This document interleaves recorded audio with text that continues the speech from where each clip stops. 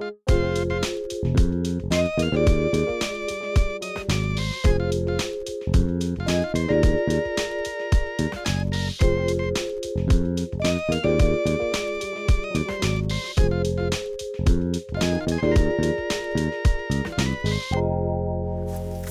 a beautiful prayer through that song that we would live in such a way that God would be enough.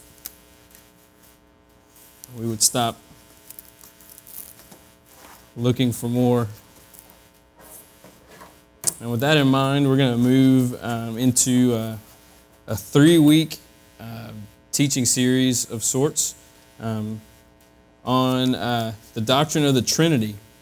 And I've never done this before, and I should know better than to say well in advance what it's going to be about, because then I'm stuck. Got into it more and more and more this week, and I'm excited about it, and I hope that you are excited about it. And here's why I think this is a timely thing for us. That who God is maybe the most important thing, and how we think about Him and what we think about Him and what we know about Him, and all of that is perhaps the most crucial thing for us. A.W. Tozer said that what we think about God is the most important thing about us. Now, when you think about God, what are the things that come to mind? And different people have very different answers, and that's a part of what makes our relationships with Him very personal. And so when it comes down to it, who God is in His essence is, it's one of those mysteries that we're never really going to fully understand. Scripture teaches us that God is Trinity, and you won't find the word Trinity in the Bible or anything like that. It's a concept that's taught and that God unfolds throughout the course of Scripture. And Trinity is a man-made word that theologians use to try to encapsulate some very important ideas about God.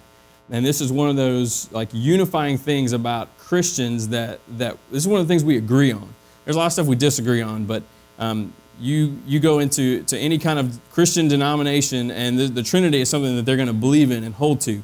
And so I'm not trying in the next couple weeks to defend the Trinity. God doesn't need our defense. We're going to talk about the Trinity because the Trinity is about who God is in His essence. And so when we sing songs and when we pray our prayers, when we live our lives, and when we worship Him through our lifestyle, it's important that we understand as best we can who it is that we're worshiping and responding to. And so we're going to try to tackle this. And here's what's going to happen. Tonight is going to be kind of an overview, big picture deal. Next week, we're going to get into the different roles within the Trinity, the role of the Father and the Son and the Spirit, and the things that they do together and how they work together and how they work independently and all that kind of stuff. And then the third week's going to be awesome. The first week is going to be good, I think. The second week is going to be good, but the third week is going to be what some of you long for. And this we're going to get into how the Trinity affects, or actually how the Trinity as a doctrine separates us from other groups. The Trinity it's one of the places where we would, if on a Saturday morning, if a group of people walks through your neighborhood and knocks on doors and tries to give you Watchtower magazine, the Jehovah's Witnesses, hopefully by the time this is done, you will be able to drop the Trinity bomb on them, and they will understand why we're not the same. We will see, and I'm not trying to pick on the Jehovah's Witnesses, but we will. And here's why. I'll get to in a second. But not only Jehovah's Witnesses, we'll talk about how the Trinity and Mormons, how that puts us at odds in belief there. So we're going to get into some of that stuff. We're going to get into why every analogy that you've ever heard to try to explain the Trinity falls short. Let me, a quick survey. How many of you have ever had someone try to explain the Trinity to you and they used an egg? Show of hands, anybody? Can't really see. You hear people will use an egg. They'll use, it's a yolk and there's egg whites and there's a shell, and that's, the yolk is the father and, whatever. We're going to talk about why that comes up short. Sometimes people use a tree, branches, trunk, roots, why that comes up short. Sometimes people will take the different roles that a person plays in the course of their life. You take a guy who's he's an employee and he's a father and he's a husband, and so he plays different roles. We're talking about why that doesn't work. We might talk about this book, The Shack, a little bit, and I don't know how many of you have read it. I'm in the process of reading it right now, and so we're going to talk about some things, some positives and some red flags from that book, because there are a lot of people reading it, Christians and non-Christians, and you hear some Christians be like, you know what, I never understood the Trinity until I read The Shack. And that's a dangerous place to be. And so what we want to do is we want to look at the doctrine of the Trinity and pick it apart and study it so that whenever any sort of counterfeit comes our way, we're able to spot it. Does that make sense? So it's not about picking on people, but it's about getting to the point where we know what we believe so much that when someone sits down with you and they're like, Church of Jesus Christ of Latter-day Saints, and what you believe, we're the same thing. We're both Christians. And you can be like, wrong, we're not. And I'm not trying to get you to pick fights or anything like that, but we need to know what we believe. So that's what the next couple weeks are going to look like.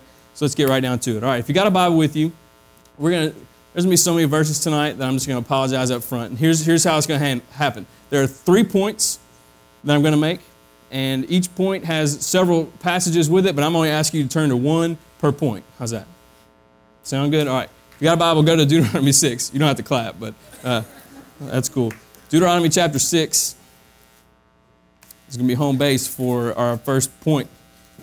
Here's the deal with the Trinity. There's basically 3 ideas that form this doctrine. And these are the things that these theologians were trying to protect and trying to, they were like, we need to better understand what appears to be contradicting in Scripture is not contradicting, and so we need to mash this together.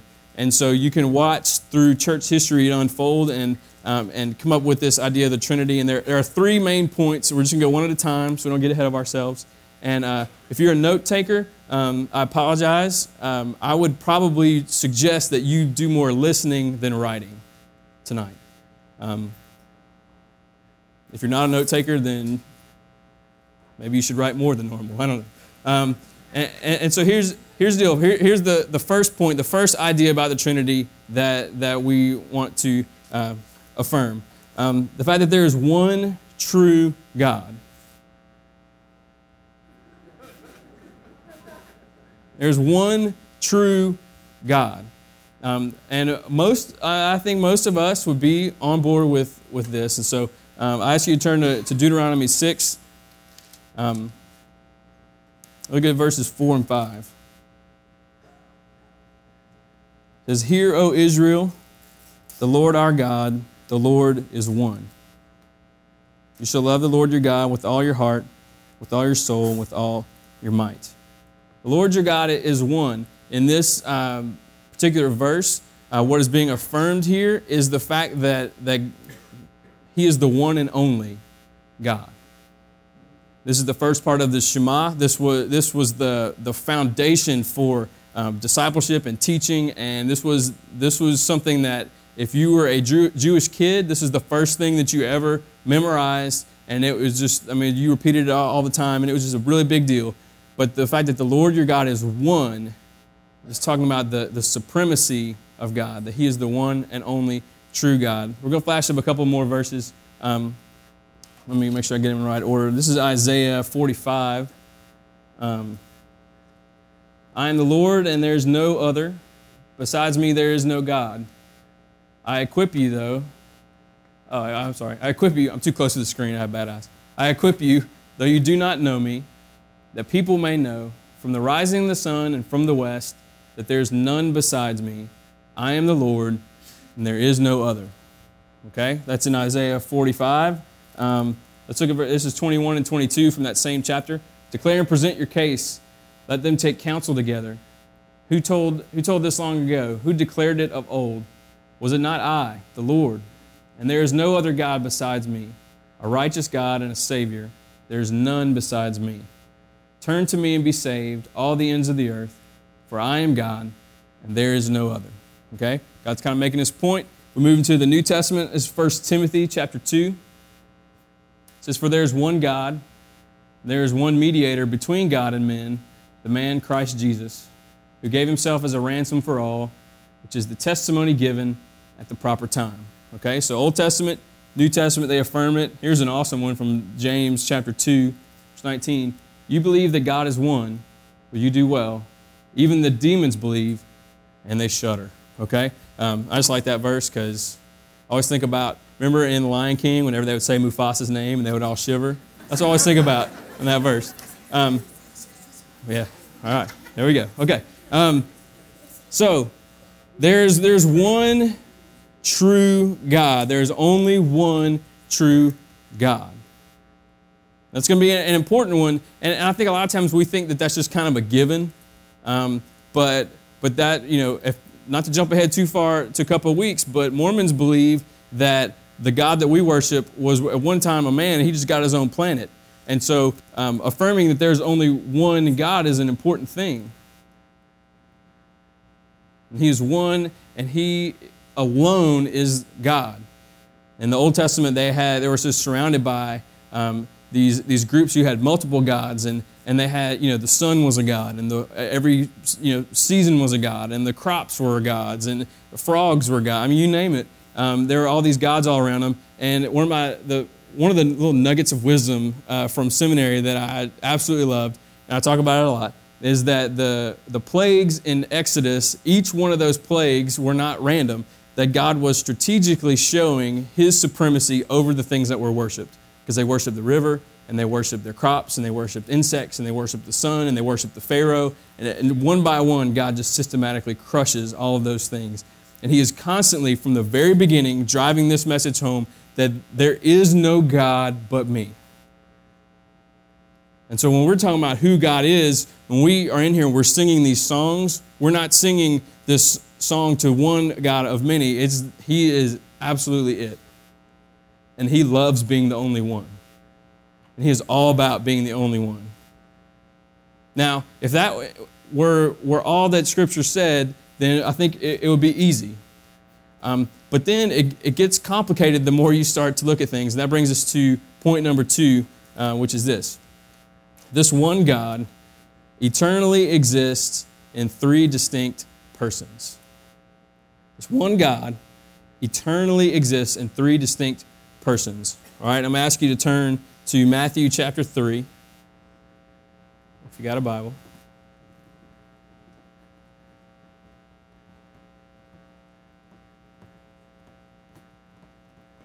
Matthew chapter 3, but we're gonna go through some other verses first. We're going to start in Genesis, where we can kind of affirm this idea that there are 3 distinct persons. So this is Genesis chapter 1, verse 26. It says, then God said, let us make man in our image, after our likeness. Let them have dominion over the fish and the birds and all this kind of other stuff. But look at the first part of the verse. Then God said, let us make man in our image after our likeness. Okay? Now, there's no schizophrenia here. This is a verse at the very beginnings of the Bible that is letting us know there's more going on here than meets the eye. This is a conversation within these 3 distinct persons of the Trinity. Okay? We'll explain a little bit more about that. Let's look at some more proof. And let me just stop right here. We're going through verses because I want us to see that you don't pull a doctrinal position from one verse in the Bible. If anybody ever tells you that this is true and this verse is why, then you need to question that a little bit. We don't look at one verse to determine these foundations of our faith. You look at the entirety of Scripture, because God has this amazing way over thousands of years and through all these different sources who never met and didn't speak the same language. There's these themes that run all the way through the Scriptures. And so you look at they call it the entire counsel of the Bible, and that's where we pull these things from. So that's why I'm going Old Testament, New Testament, Jesus, Paul, Peter, just trying to pull different sources. So we see like this was something that this was a case that God was building over time. Okay, the next one, we jump up to Matthew, I think. It's a great commission. Jesus came and said to them, all authority in heaven and earth has been given to me. Go therefore and make disciples of all nations, baptizing them in the name of the Father and of the Son and of the Holy Spirit, teaching them to observe all I have commanded you, and behold, I'm with you always to the end of the age. If you go back to verse 19, we see the names of these three persons in the Trinity. There's God the Father, and God the Son, and God the Holy Spirit. He could have just said, go and then baptize them in my name, and it would have been awesome. Here again we see the Lord is one, but yet He's three. Three distinct persons, the Father, the Son, and the Holy Spirit. All right, next one is in 2 Corinthians 13. In Paul's letter, it says, the grace of the Lord Jesus Christ and the love of God and the fellowship of the Holy Spirit be with you all. Okay? Grace of the Lord Jesus Christ, that's the Son, the love of God, and most of the time when it just says God, and you got to get into some language issues, whatever, it's pretty much referring to the Father, part of the Trinity. So there's Jesus, there's the Father, and the fellowship of the Holy Spirit. So again, in his prayer, there's the Trinity, distinct persons again. 1 Peter chapter 1 begins this way. Peter, an apostle of Jesus Christ, to those who are elect exiles of the dispersion in Pontus, Galatia, Cappadocia, Asia, and Bithynia. Sorry, I slip into Greek every now and then. No, I'm just kidding.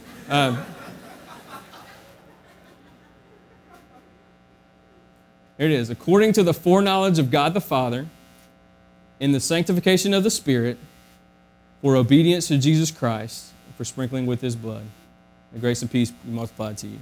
It mentions all of the Trinity in this greeting. Okay, and we're going to look at Matthew chapter 3 in just a second.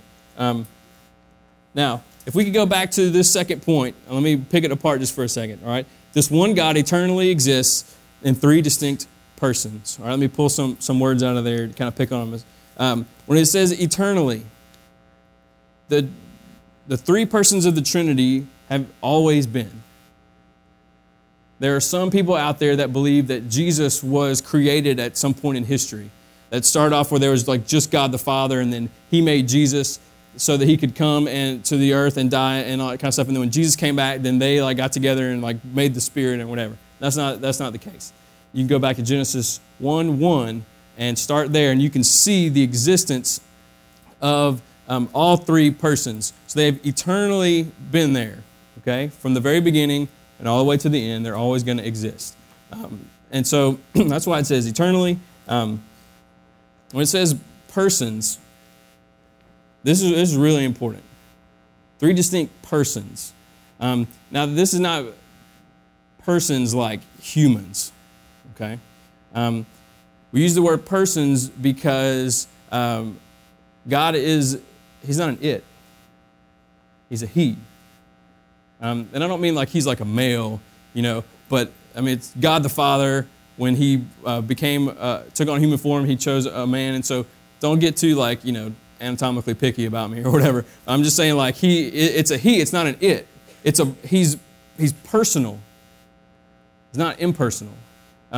God, in each of these persons, they speak, they feel, they think, they have wills, they act. I mean, there's personhood there for each of them.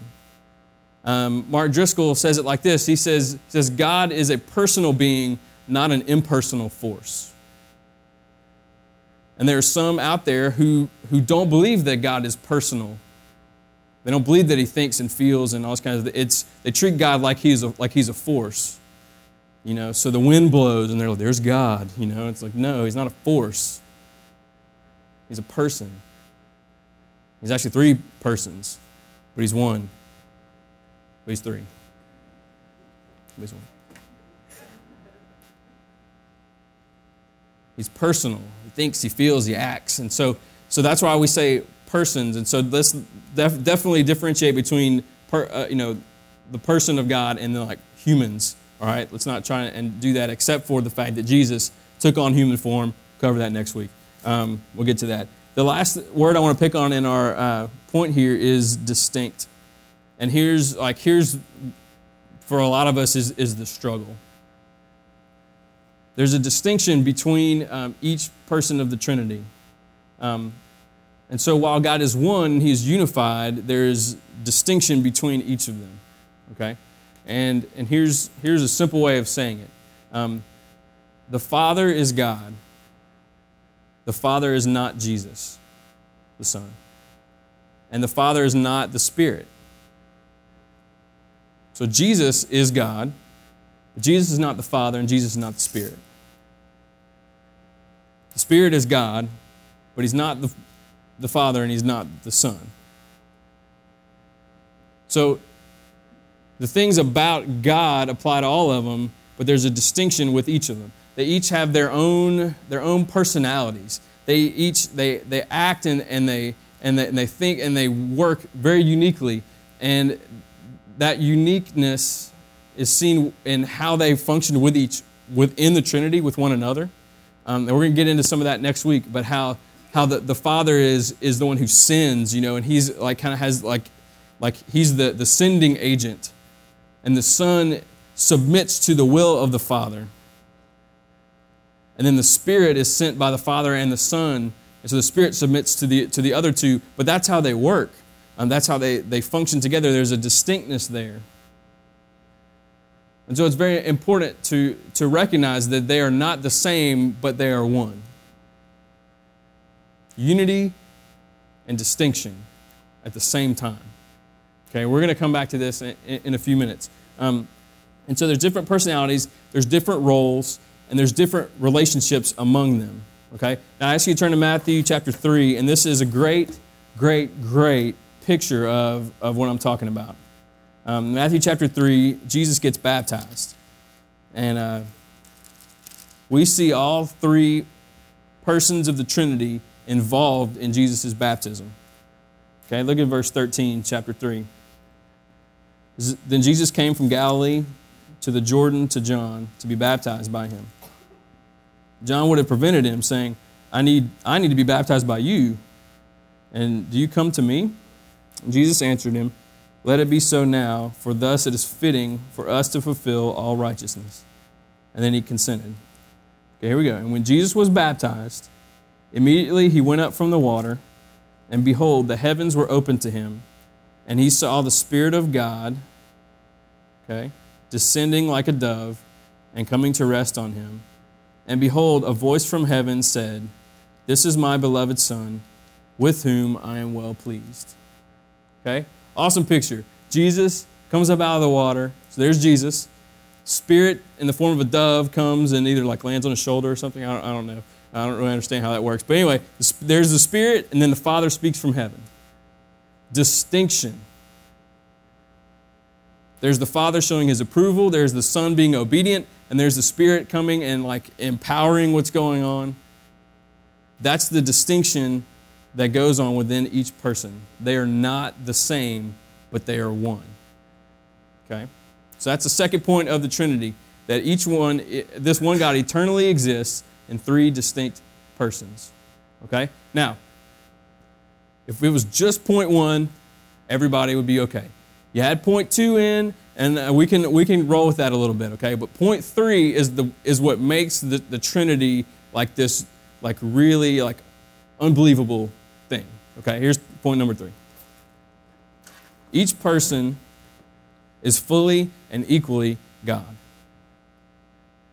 Each person, each distinct person of the Trinity is fully and equally God. All right? Let me get you to turn to the book of Colossians, chapter 3.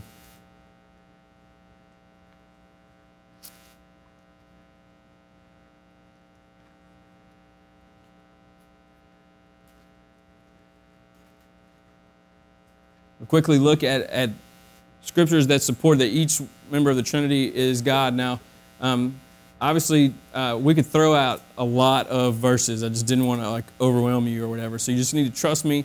And if you want proof, I'll give you plenty of verses to back up each of these three. I give you one verse for each person of the Trinity, so you see what we're talking about. Colossians chapter 3, verse 17.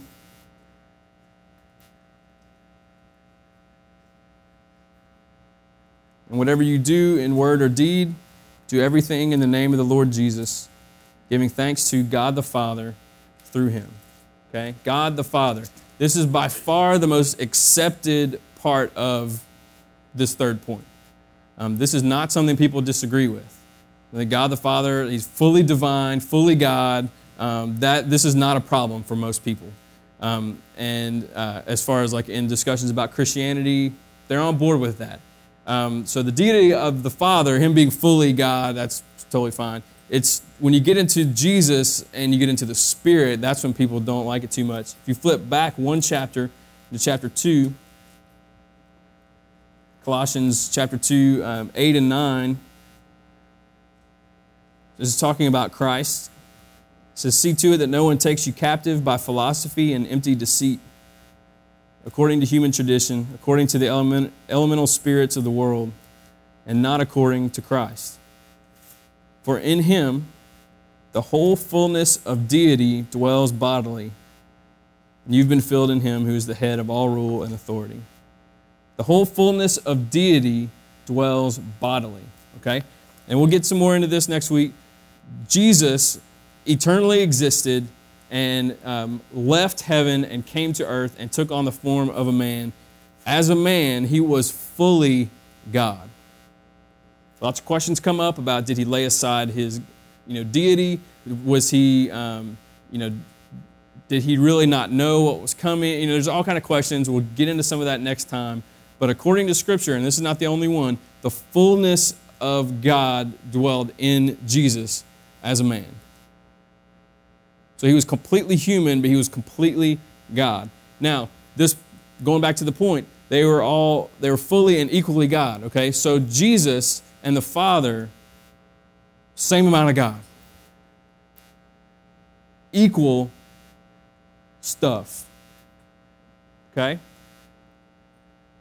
Now, this is one of those places where we part with.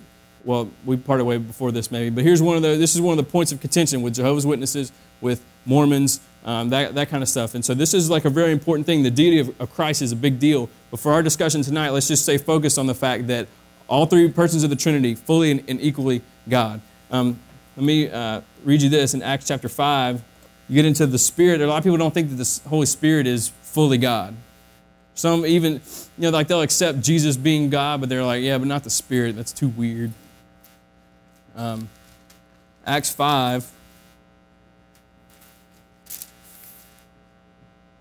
verse 1, says, but a man named Ananias, with his wife Sapphira, sold a piece of property, and with his wife's knowledge, he kept back for himself some of the proceeds and brought only a part of it and laid it at the apostles' feet. Okay, now they had made a vow that they were going to give it all, but then they decided to keep some for themselves. Verse 3, Peter said, Ananias, why has Satan filled your heart to lie to the Holy Spirit and to keep back for yourself part of the proceeds of the land? Okay, so he's like, why'd you lie to the Holy Spirit? Verse 4, while it remained unsold, did it not remain your own? After it was sold, was it not at your disposal? Why is it that you have contrived this deed in your heart? Here it is. You have not lied to men, but to God. A couple verses earlier, you say you lied to the Holy Spirit. Here he says you lied to God. This is one of those verses where we understand that Holy Spirit, God, same. Okay? Now, back up a little bit, make sure we're on the same page. Each member of the Trinity, all three of them, fully and equally God. Okay? And here's why that's important. Everything that we say about God is true of each of them. They are each they're each all-knowing, they're each all-powerful, they're each full of justice, they are each full of love, they are each holy, they are everything that we think about God applies to each member of the Trinity, fully and equally. Now, there is no like first, second, third place within the Trinity. So it's one thing to talk about them all being fully God. We can say, okay, yeah, the Father, fully God. Same thing for Jesus, same thing for the Holy Spirit. Everything you say about God, you say about all of them, equal applies, all right, whatever. But fully being God, but then there's the equally part. And that's something that we tend to struggle with too. Because we are all about like hierarchy. And we're all about like somebody's got to be the boss and somebody's got to be whatever and somebody's going to be more important than the other ones and stuff. Now, the relationship among them, there's complete equality. The Father doesn't think he's awesome just because he's the Father. Jesus doesn't think he's awesome just because he got to go to earth. He got to eat fajitas. I don't know if he did.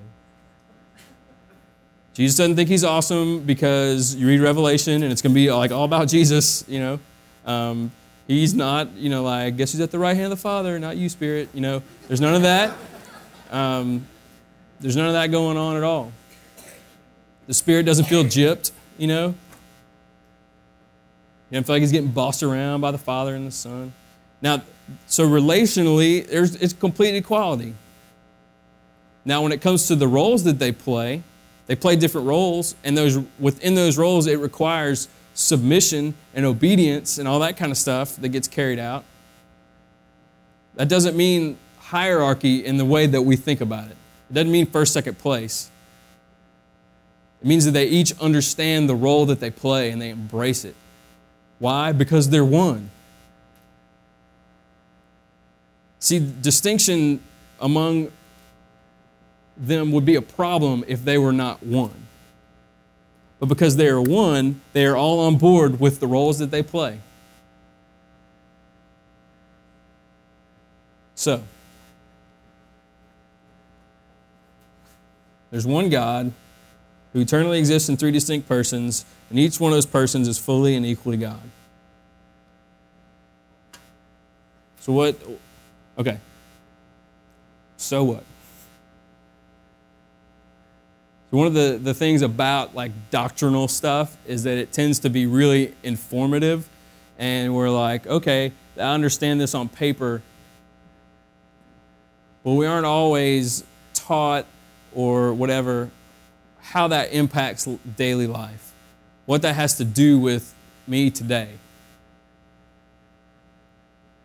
And that's one thing, like you look at emerging generations, and that's one thing that they really want out of their time together in churches, in worship services, in small groups or whatever. Like, nobody wants to sit around and just talk about information and leave. Like, people want to know, how does this apply? How does it change me? How does it fit into where I am? And so while I hope that we're informed in the next 3 weeks, it can't just stop there, because you can just buy a book for that. You can buy better books than what you heard tonight. Here's where I want us to zero in, and it's why I feel God wants for us to kind of hone in on tonight. One God eternally exists in three distinct persons, and each person is fully and equally God. There's unity and there's distinction. That's the takeaway.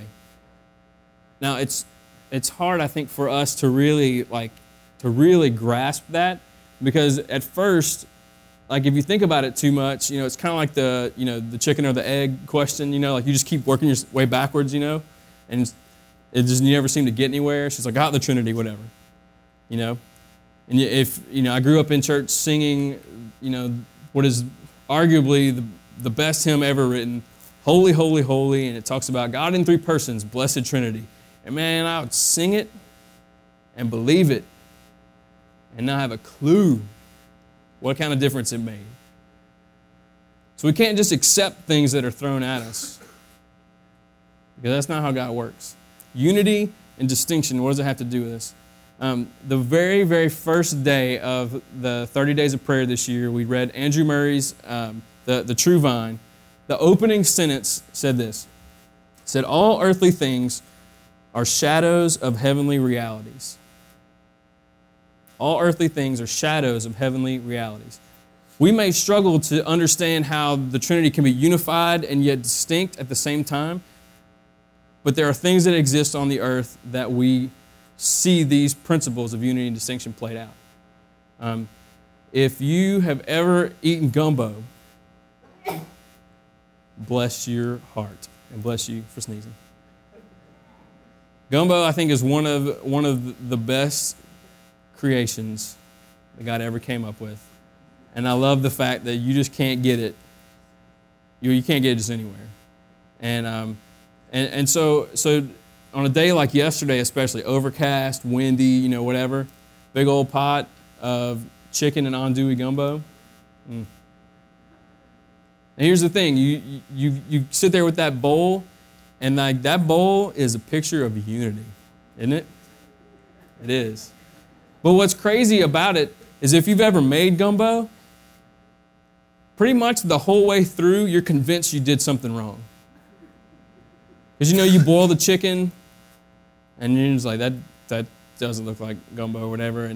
And you throw in the onions and bell peppers and all that kind of stuff, and you're like, they're all floating and they're all white, and it just looks like really bad soup. You get your sausage in there and stuff or whatever. The kicker, like what's the kicker? What's the key ingredient? The roux. You get that roux going, and you start making your roux, and you're like, I'm pretty sure I burned it, and my whole house is going to stink for like 3 weeks. And you're like, there's no way that this, whatever, in this skillet is going to make that gumbo taste phenomenal. But you put it in there anyway, right? And you let it cook, and you give it time. And then they're like, you keep checking it, and like, looks terrible. And then there's that magical time you lift up the lid, and you're like, that's gumbo. Right there. See, there's distinction, but yeah, there's unity. So that is maybe not the best earthly thing that is a shadow of a heavenly reality, but we understand unity and distinction coexisting better than we realize. If you take the band that plays up here, you can there's this program comes out of the soundboard into this computer program, and you can isolate each one. And so basically what you can do is you can go back, and if you want to just hear Chase play acoustic, you can like mute all the other ones. You can just hear Chase's acoustic line or whatever. Now, all these musicians are like, they're very good musicians, especially the bass player. Not tonight, but next week. But the thing is, like, you probably would not want to come and hear just one person play. It's the combining of all the different things that come together, and all of a sudden, there's this unity of sound that happens. So it's the distinction of each player happens in unity. You would never, ever, ever want to hear an oboe by itself. Like, there's probably 4 people on the planet who you would want to hear play the oboe by themselves. But when you go hear the LSU Wind Ensemble, that oboist makes it. See, we understand unity and distinction. Take a married couple. They're one.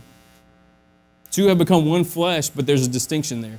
You take this church body, all the people that make up our church, all kinds of distinction.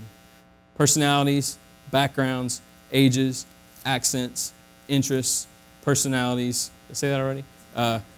Desires, what they do for a living, strengths, weaknesses, issues. I mean, you name it. It is a diverse room. But there's unity. So unity and distinction, there are earthly things that are shadows of this. Now, okay, so take all that, push it together. Here's the takeaway for tonight, I think. Within the Trinity, there exists perfect love. The Bible says that the Father loves the Son. We just read, after his baptism, the Father said that he was pleased with the Son. And the Son loves the Father. And there is complete and perfect love and there is harmony, and there is community within the Trinity, which means this. That's why we can boil it all down to say that God is love. It's because God is Trinity.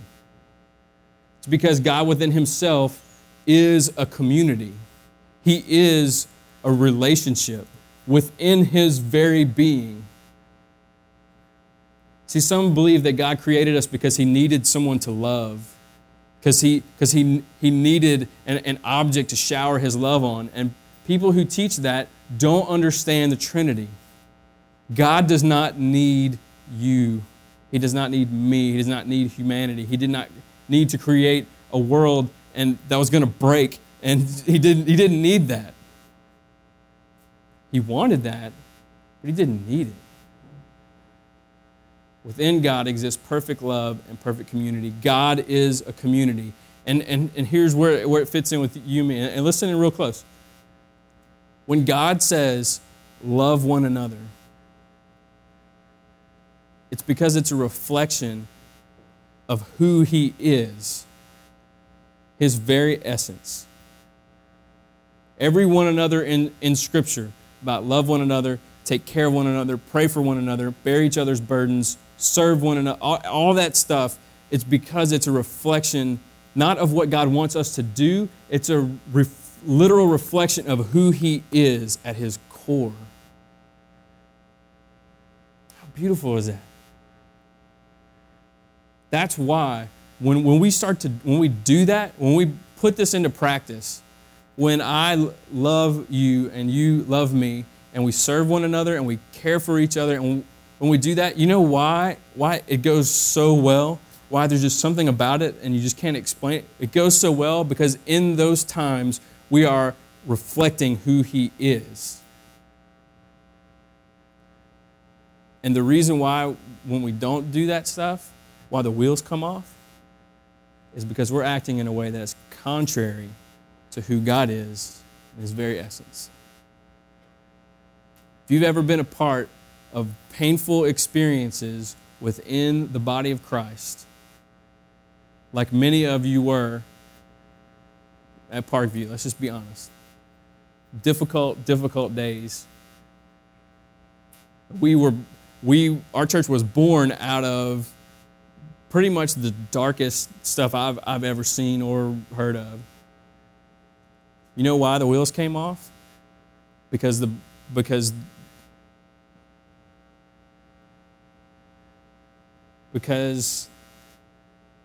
I'll say we, as a church at that time, were acting in a way that's contrary to the very essence of God. That's why things fell apart. We can talk about obedience in there. We can talk about, all this kind of stuff. But the bottom line, the main issue is the fact that God says, be like me.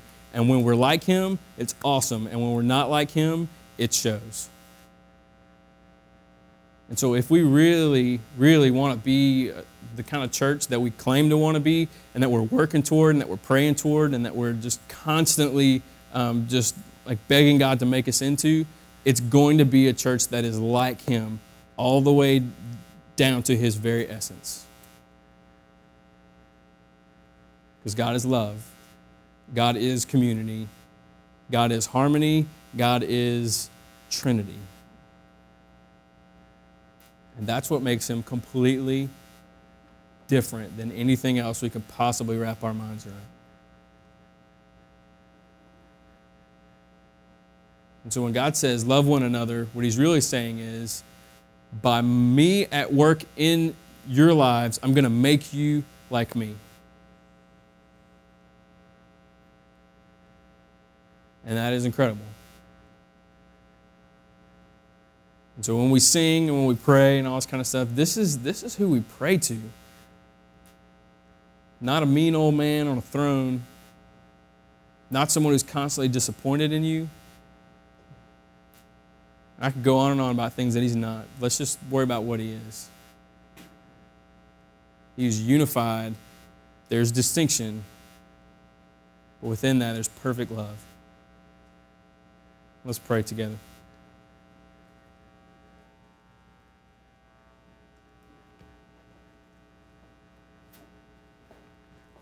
Father, you know that we struggle to really grasp who you are, and we know that some of that's on purpose. And you say that there are mysteries and there are things that belong only to you. But God, we know that you are real and you are alive, and we want to affirm these truths of the Scriptures tonight. God, that you are the one and only. And there's none beside you. Within yourself, you are unified, yet there are distinctions. We love the unity of your attributes and just your very essence, God, and the distinctions between the different ways that you work within yourself and then you work in our lives. It's beautiful, and we're just amazed constantly. So God, I pray as we close tonight that we can just respond to you. God, maybe not even because of the understanding we have. Maybe it's the understanding that we don't have.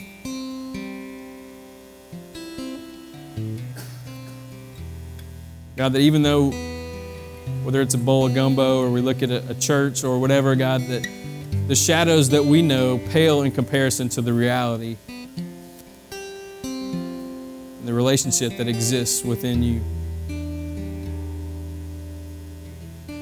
So God, we want to reflect you accurately. We want to be like you. God, help us as we know the starting point for that is to see you for all that you are worth and to see you for who you are as revealed in nature and in Scripture and in our lives. God, you are awesome, and we love you. We pray all this in the name of Jesus Christ. Amen. Amen. Let's stand together. We're just going to sing a little bit, and we're just going to respond to who God is tonight. And just feel the freedom that comes when we just sing to Him.